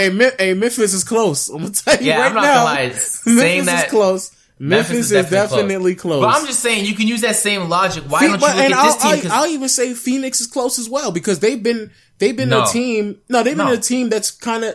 I don't know. Are they not? Saying Phoenix is one of the worst managed teams is like saying the 76ers were. They're just racking up picks. Let them do their thing. Why not? They're going to build up a core eventually. No. We're talking about a team that had a roster that featured Dragic and Bledsoe in the backcourt with one another. Then out of nowhere, they decided to get Isaiah Thomas as if that was going to work. Traded Isaiah Thomas in the middle of the season after picking him up. Let him go to the Celtics and receive nothing. Then they let both Dragic and Bledsoe go, and they really didn't receive anything. They let Dragic go. They received some picks from Miami, but nothing crazy. Then they let Bledsoe go this year, held on to Bledsoe, in my opinion, way too long, really received nothing out of that. And now they're stuck on a team where, we're talking about Devin Booker, that team hasn't been in the playoffs for, I'll say this, they had a winning record in 2014. The West was just way too stacked. They won 48 games. So I'll give them flack on that. But they obviously had a team, despite the fact that they were winning 48 games that year, that wasn't a solid enough team to really make the playoffs. So why, what are we talking about with that? I think they were a case of a team that tried something new and it failed miserably. They tried running 3-point guards that were all very talented, by the way. And one point guard became unhappy and they had to start trading people around and moving things. And then everybody else was unhappy. I don't like the changes. Why am I not getting enough minutes? So they tried something. I've ever seen a team try 3-point guards that you can agree were all over 82 overall. That's some shit you try in my GM. You don't try it in real life. But they did, and it tried backfired. this shit with Steve Nash. What are you talking about? I think they are. Well, we'll see. Do you think Phoenix is a poorly managed team? I'm not saying the word is poorly. Yes. I don't know. What if might be? I'm about to say, there's no way that you have all of those players on the team and nothing happens. You get rid of your head coach and Hornacek, who was the one who brought that type of success. Then Earl Watson in the beginning of the season, in which your expectations should have been lowered anyway. You fire him for no reason. What are we saying? What are they? You're definitely not saying they're better managed than the Hawks are. There's no way they are. Oh, you're fucking retarded then. I don't know how you don't see what I see in the Hawks. Maybe because you're from Atlanta, Lo. You're showing a little bit of favoritism. It's okay. No, it's not. Right? It's not. Cut the malarkey. Don't worry about it, Lo. I'm not tripping, all right? Don't worry about it. You are tripping. If you think that the Phoenix Suns, especially if we're only containing this to the last 5 years, if you think the Phoenix Suns are better, you're crazy. Let me run off some of these draft picks from the No, you don't have to remind me. Trust me, I know they've messed up numerous amount of times. Dragon Bender, Papagiannis, Scalabissiere. Bro, you crazy, bro. Jesus, that's horrible. Yeah, Alex Lynn with the 5th overall pick, agent. The 5th. I remember all their whiffs. They had both Morris twins and still screwed that up. It made both of them mad. You're saying that shit like they weren't 78 overall players. No, but I'm just saying they had both Morris twins and made both of them mad because they weren't communicating with either one of them, bro. What are we saying? Yeah, one after the other. So when you put it like that, I guess you put them in the category. If you can't see it, Lo, what Atlanta's doing this year, I'm not saying that I'm not saying that Atlanta is executed perfectly. No, I get what you're saying, Lo. I understand. I'm just saying what they're doing this year, they should have done 3-4 years ago. And all I'm saying is you can literally say that exact same thing about damn near half of the league. No, because those other teams still have hope. This team officially gave up hope this year. Those other, Miami you mentioned, they have hope. There's a chance that they could put something together. That's like saying Toronto should have gave it up when they traded Rudy Gay. But they had hope and they clung on to the hope. And you can say the same thing now because they still not winning no finals. I get it, but they're making improvements. That's how it works in basketball. Making improvements to what? You're not always going to be blessed enough. Making improvements to what? You're not always going to be blessed enough to be graced by LeBron's presence or have a big 3 in your city. Making improvements to what, agent? What are they making improvements to? To your personnel, to your bench, but what is it leading to? Because if it's leading to a conference finals, the Hawks made the conference finals. So what is it leading to? But we'll see where the ceiling is. We'll see. We don't know where the ceiling is. In 2013, the Phoenix Suns drafted Alex Lynn with the 5th overall. The Hawks drafted Dennis Schroeder 17th overall. What are we saying? Yes, they're better. Come on, man. You brought up the one player, the one glimpse of hope aside from Collins, man. Come on, yo. Come on. We know that you're saying that like Atlanta's the case of a team with superb scouting abilities. They've whiffed just as much as anybody else, man. Oh, you're crazy. You're absolutely... But because they've been making the playoffs over the last... Really, it's been 10 years straight. They really haven't even had great draft picks to select anybody from. Hey, you don't need a great draft pick to get a great selection, though. The Spurs should be an indication of that. How did they get Taurean Prince? I gotta figure out how they get Taurean Prince. I gotta look at that. We should talk about him while we take a sidetrack before we go to the best managed team. Can we talk about that guy, Lo? You gotta tell me. It's your city here. I was just made aware that there's a player called Torian Prince. It was 3 games. It's not that big of a deal. I know, but it's a glimpse of hope. You know how they got Torian Prince? He was part of the Jeff Teague trade. So there you go. So man, shut the hell up, agent. No, but this is a player, Lo, who you can argue now based on these games has potential. Maybe he's like a Jeremy Lin case. I've been knowing he had potential. He was in the bag. Though, because you've never brought him up. I did. Oh, I mean, I keep it on. All right, the low. Explain to the people who don't know Torian Smith what you see. Torian Smith is Torian Prince. 1. Oh, 2, Prince, my fault. 2, I'm looking at a picture of Will Smith in front of me. I'm tripping, you're ridiculous. 2, shout out to Torian Prince because today's his birthday, 24 years old. That's so cute, bro. That's 2. You know that. That's 3, cute, you know that. Torian Prince, 6'8", small forward, can guard 2, possibly play the power forward depending on the team that they're going up against. He showed some potential last year. Just give me a player comparison. I think that's the easiest. No, real quick. Showed some potential to knock down the 3-ball last year. Definitely has improved a lot this year. Shows a lot of signs to play defense because of his length and his wingspan. And when are we going to get a player comparison? And he finishes around the rim really well. And I also like the fact that he's handling the ball a lot more also this season. And he's being a little bit of a playmaker. Yeah, you just got to tell me what player he's most like, man. Player that he plays similar to... I guess, I mean, I don't want to say just because their last names are the same, but Tayshaun Prince. I see a lot of Tayshaun Prince in him. Come on, yo. Come on, man. Andre Iguodala-esque like that. Obviously, a Tayshaun Prince that could score maybe a little bit more. He's not Andre Iguodala because Iguodala was definitely a better playmaker, so I can't say Iguodala. But Tayshaun Prince type of a player. He's and obviously a high flyer and a great dunker. He's obviously, but Tayshaun Prince was pretty athletic as well. Like, yeah. So, you guys. I mean, but Torian Prince ain't doing like windmills and shit. Like, you know, he dunks the ball on the fast break, you know? All right. But really athletic. I like it. Okay. So we'll see, man. Hopefully I'm wrong, man. I just think Atlanta wasted 3 years. That's all. We'll move on to the best managed teams, Lo. 3 years. You really said that about 3 years. Calm down. Here's an interesting one, Lo. And maybe it's so obvious no one would say it is Golden State. Aside from Kevin Durant, they built that entire team and developed all of those players in a system that was perfect for their personnel. I don't even think you need explanation. That is, in my opinion, a top 3 managed team in the NBA. You can argue the best. Yeah, that's obvious. I'll say the Houston Rockets. I don't think they get enough credit for what they were able to do with that team and the transition that they made. It wasn't that long ago that they had a roster that was featuring Tracy McGrady and Yao Ming, and because of injuries, that run had to come to a conclusion way earlier than people. That was a long time ago, by the way. It was a long time ago. However, that run had to come to a conclusion much sooner than I think a lot of people were anticipating. And what's even crazier is that the general manager that was leading that team back then is still the exact same general manager now. So he's held that position, Daryl Morey, he's held that position for a very extensive period of time, and he's been able to build that team back up to where they are. And had a couple of players here and there that bounced around. They had Kyle Lowry at one time, had Tracy McGrady and brought him, I'm not Tracy McGrady, Trevor Ariza at one point and brought him back again. Goran Dragic was on that roster, Shane Battier. So he's always actually had a really, really good eye for talent. And, as we all know, everything really started off with the James Harden trade.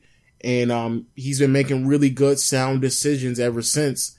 Chandler Parsons was looking for a max contract, looking for some ridiculous money. He said no to that. I don't think there's that many. That is a really good point, by the way, because two teams after that gave Chandler Parsons way too much money. And that's what I'm saying. I don't know if there's that many teams that have been willing to, say no to Chandler Parsons, especially because he was coming off a really good season.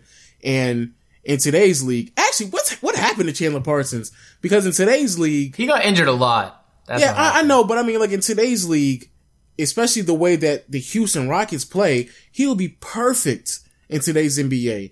So it would be, I'm not saying that he's like out of the league because he's still playing basketball, but even in today's, it's literally Ryan Anderson's exact role. That's what I'm saying. In today's NBA, especially on that team, he fits them perfectly. 6'9", 6'10", small forward, who can play power forward, stretch out the floor, but he's much more athletic than Ryan Anderson, right? So he could have kept him and been optimistic about him, but he decided to dodge that bullet. Dwight Howard bounced around teams here and there, looked like he was going to be able to find a home on that team, but he allowed to dodge that bullet. Jeremy Lin showed some progress here and there. They need a point guard, but he was like, you know what? We don't need you no more. So he didn't pay them. I mean, they've made consistent, they've consistently made a, really, really sound decisions and brought in players. And if it didn't work, they were willing to move on from one player to the next. And then they were able to add enough assets to their roster when they were able to when it was time to make the right decisions to go after a player such as Chris Paul, they had the pieces. And they were able to kind of dish things off and make the right moves that they needed to make. So, I don't know. To me, I think the only player that's really, really suspect. Also, they got rid of Omir Caspi and let the Pelicans sign Omir Caspi. The only player that I'm kind of suspect on is Robert Covington, because he's actually having a really good season with the Philadelphia 76ers this year. And I think he would have been just a great addition to that team. I mean, don't do that though. The what ifs. I'm just saying, like, that's probably it. That's literally the only. Nah, also Kyle Lowry. They gave him away for way. They should have offered him a lot more. Yeah, okay, anyway. I'll give you that. But I mean, that's really it. Yeah, I agree. You're not gonna get everything right. Nobody knows the future, but I think him, compared to other general managers, has a very high percentage of good decision making. You know, relative to teams like the Nets or the Hawks. All right. Oh my God. I like that conversation. That was a nice little convo we had there. I'm surprised you don't see the Hawks the same way I did. Anyway. And they drafted Clint Capella 25th overall.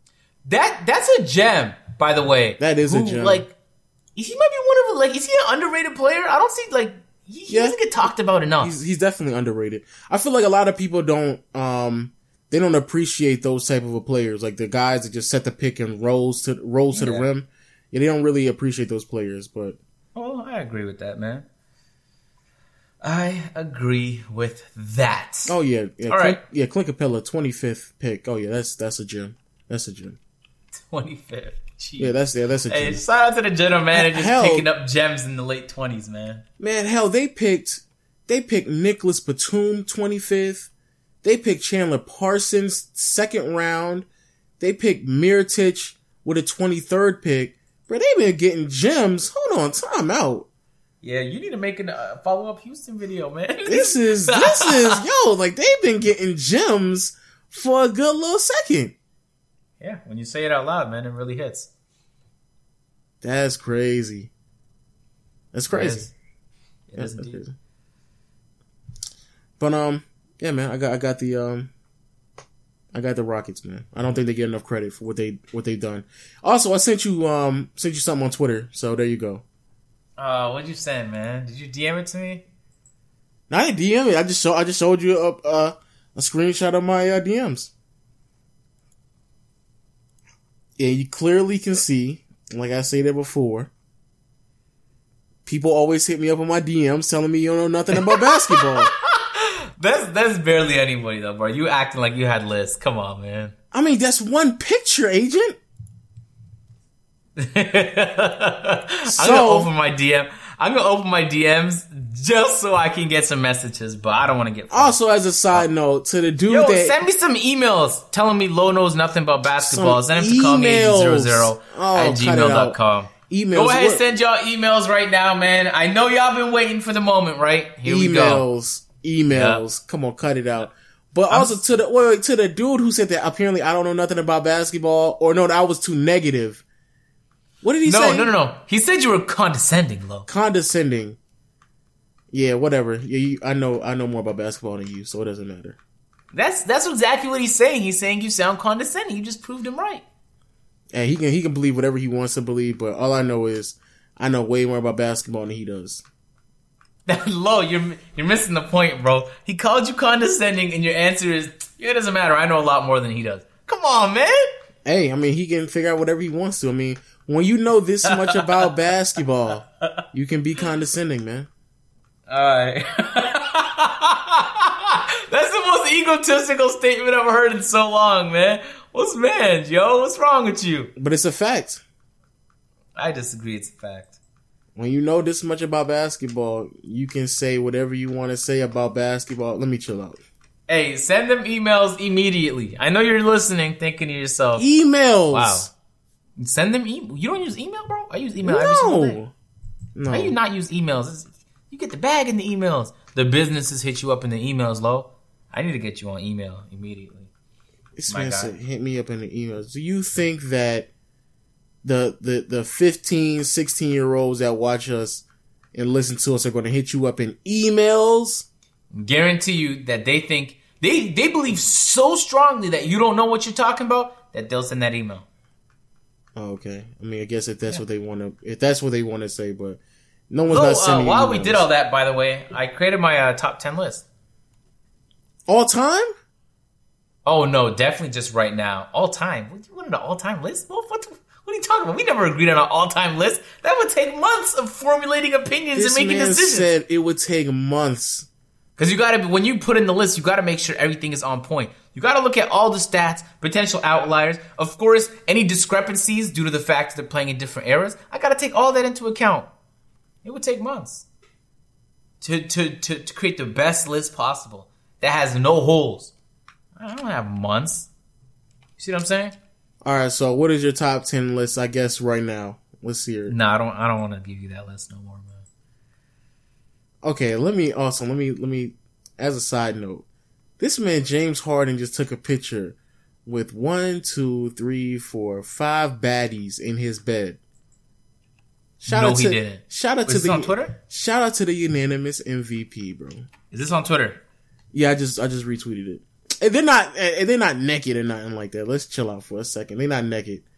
Lo, I want to see this immediately, man. I just retweeted it. Ain't nobody going to go to your Twitter. Just link it to me, bro. Oh my god, it's probably just on your timeline though. But let's hear this though. Let's hear this top 10. I need to hear yours first, bro. What? Oh my god, cut the malarkey. Let's hear your top 10, bro. The malarkey? Cut the malarkey. Whoa, Lo learned a new word and he used it properly, guys. Wow, this guy. Cut the malarkey.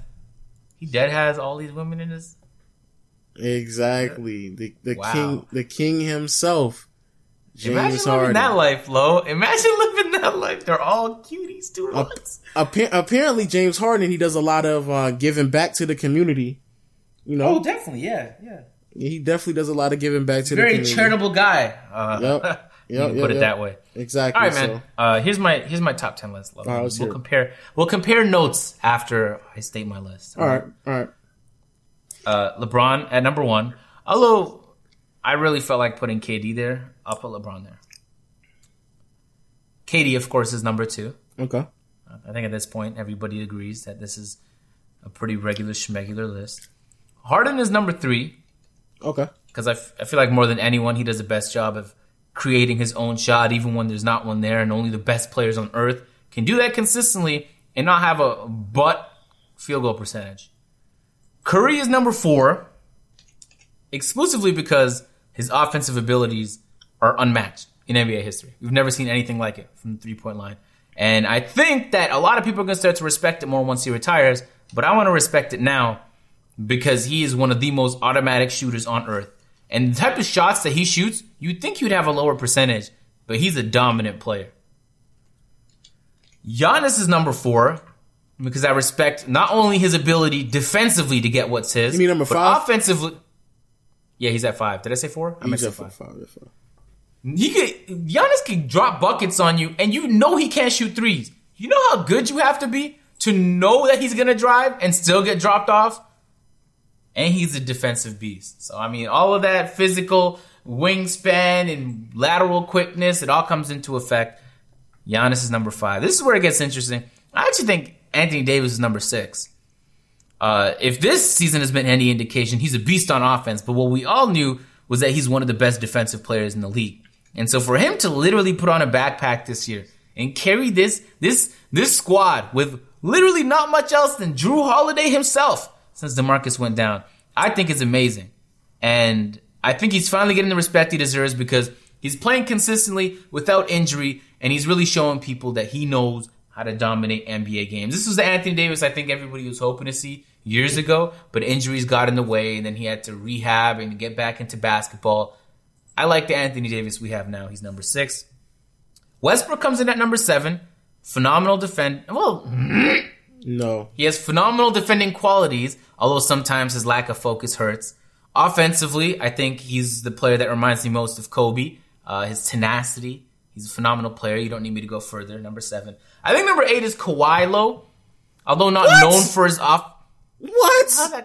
How is that crazy? That's not crazy, Lo. He's not playing right now. How was he top 10? I'm just saying the best players, right? Do they have to be active players? Oh my god. Okay. All right, I mean, that's okay. He's the best defender in the league, in my opinion. And on top of that, offensively, he's a mean player in the post. But he works in a system, and he doesn't have to demand the ball to get what's his. And if he ever got on a team where he ISO'd all the time, his numbers would be a lot higher. He doesn't scream or yell or give you those crazy highlight plays you expect to see. I'll let you. No, let me let you finish. I'll let you finish. So yeah, Kawhi is number 8. You want to hear number 9, or do you have something to say? No, I'll let you finish everything first. All right. Kyrie is number 9 because he proved, especially this season, that he could do it without LeBron.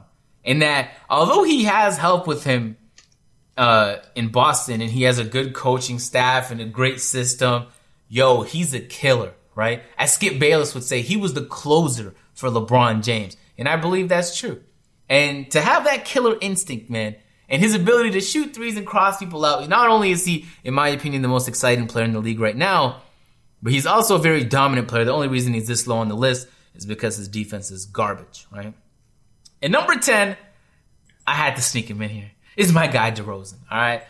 Not a great defender, but just like Kyrie, offensively, is versatile. And not only that, but this year he's developed a 3-ball, which I think changes things. His ability to consistently dominate, pull back when he has to, and at times play make for the team is pretty nice. DeRozan is number 10.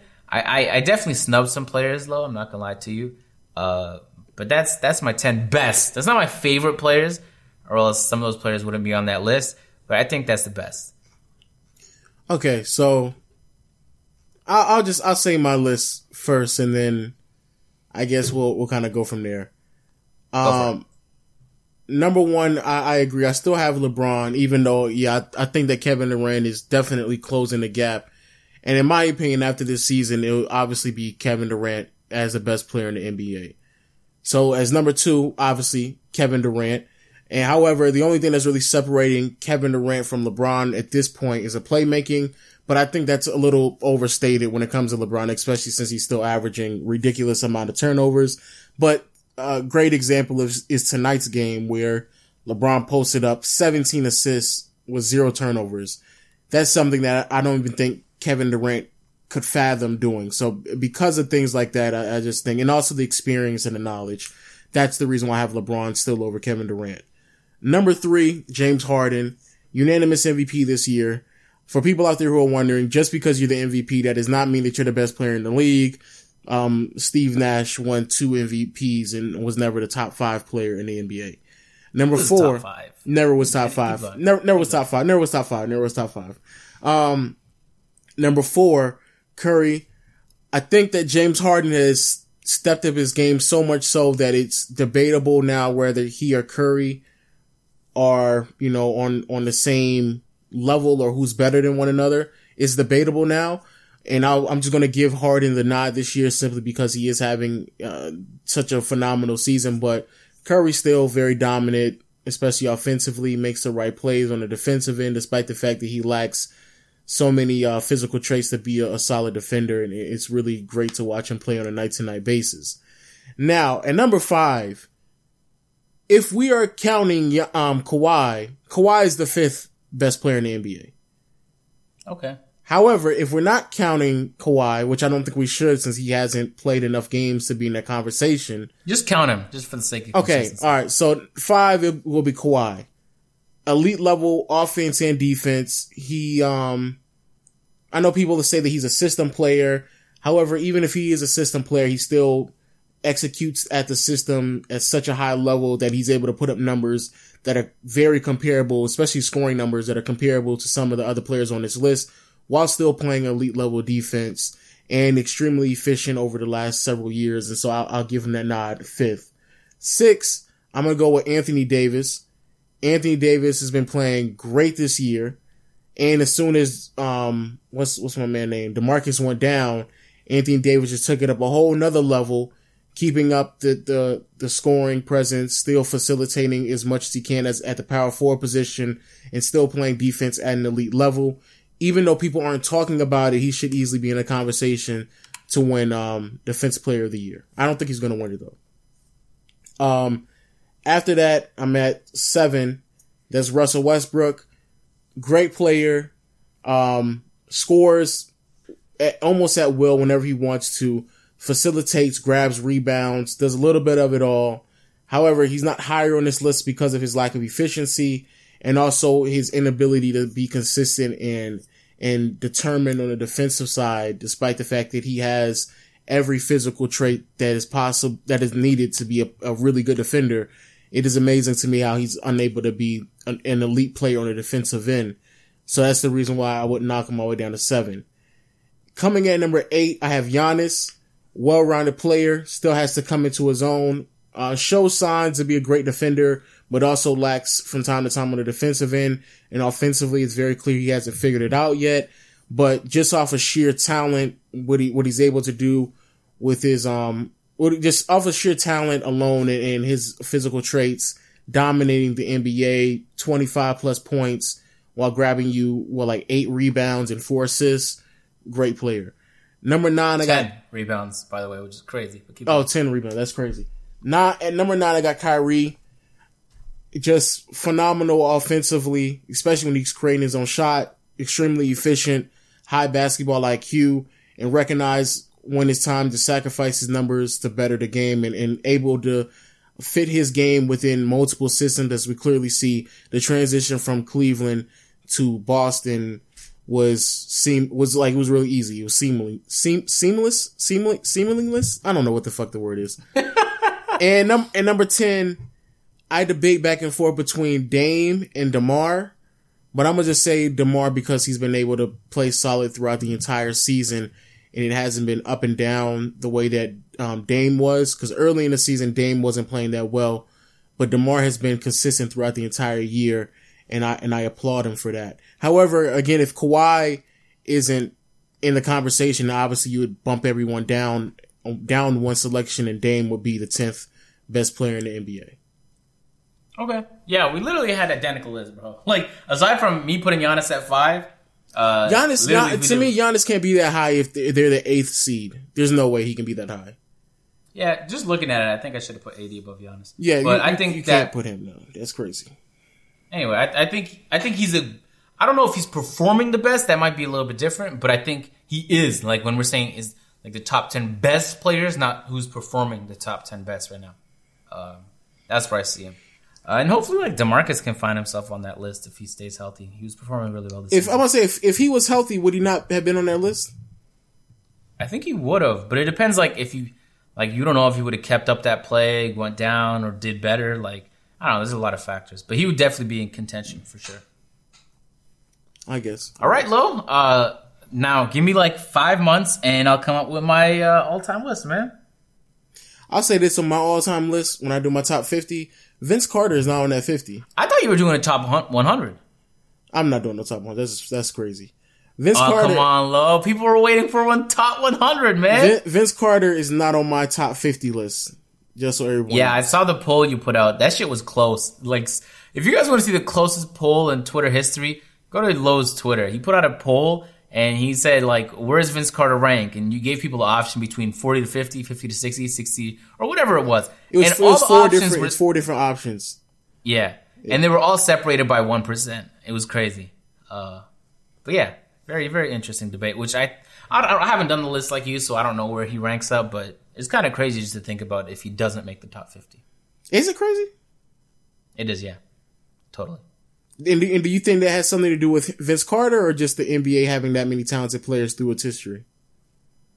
Maybe both. It might be both. More so the NBA having so many talented players. Nah, it's more so Vince Carter underperforming and an underwhelming player. That's what it is. All right. You can't go podcast without Lo taking the shot. Hey, whatever, man. No, I'm just saying, like, yeah, Vince Carter is very underwhelming. That's all. All right, man. All right, so on that note, man, let's just finish off the podcast with our highlight players, man. Let you go first. Shit, we didn't get to talk about Dwight, so I'm gonna just say it right now. This man Dwight had a 30-30 No, game. save it for the next podcast, man. Man, that man Dwight had a 30-30 game, bro. That's crazy. He's been having a really good, like, last 2 or 3 weeks. Yeah, like, I don't, like, people not really talking about it, but this man Dwight just put up 32 points, 30 rebounds. If I'm not mistaken, I think the last time they said it happened was when Kevin Love did it, and that was like a while ago. Yep. And with that man Dwight had a 30-30 game, bro. That's crazy. Yeah, Kevin Love was He's back! Dwight is back! What a face. The last person who did it was Kevin Love in 2010. That's 8 years ago. Yeah. And Kevin Love is a beast now too, right? So, you never know, man. You never know. Shout out to Dwight Howard, the most up and down player in NBA history, it seems at this point. Hall of Famer though. Hall of Famer. It's not even debatable. Let me ask you this. If you think that Vince Carter belongs in the Hall of Fame, then Dwight Howard easily belongs in the Hall of Fame. Does he belong in the Hall of Fame for making the finals or for his run with Orlando? Like, I don't understand. Like, why would Vince be in the Hall of Fame? Because he had a good run with the Raptors and a decent run with the Nets. And how many years? Dwight Howard didn't have any decent runs when he went to the Lakers. How many years was that in total? I don't know. I don't know the exact year count. This man Dwight finished. He won 3 Defensive Player of the Year awards. This man finished second in the MVP race, and he led a team to the finals. This man, Vince Carter, never made the finals. JJ Redick really led that team. The highest that he finished in the MVP race was 10th, and Vince Carter's never even made an all-defensive team. So why? Vince Carter's been more consistent, what I'm trying to say. Anyway, I'm not getting into a whole Hall of Fame debate here.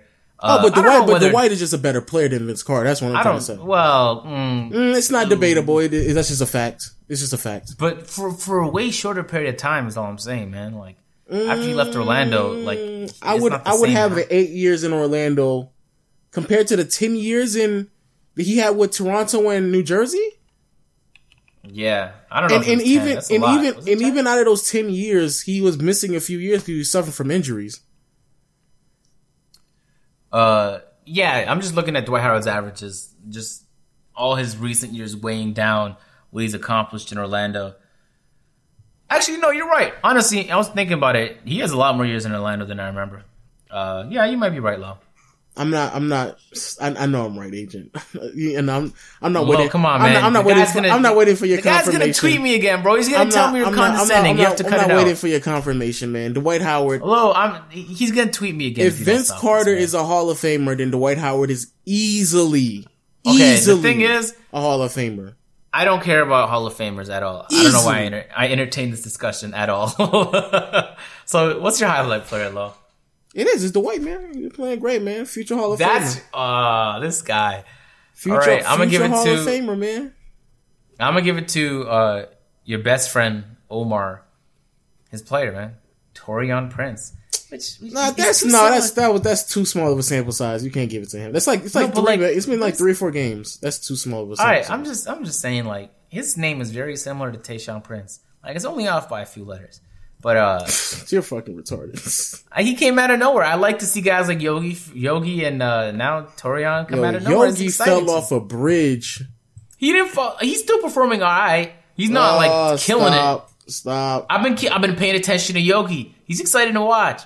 But I'm just saying he didn't fall off. I know a lot of people have been saying that. He's still performing just what you would expect a Yogi Ferrell type point guard to perform, man.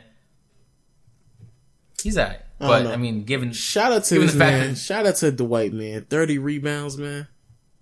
You're just saying that because he's from Atlanta, bro. 30? That's all. I be forgetting that from time to time. But no, 30 rebounds? That's impressive. That's really impressive. That's really, really impressive. Yeah, I agree. All right, man. And on that note, well, you got to close out the pod, man. You messed up the intro already. Go ahead, Lo. Mess up the outro.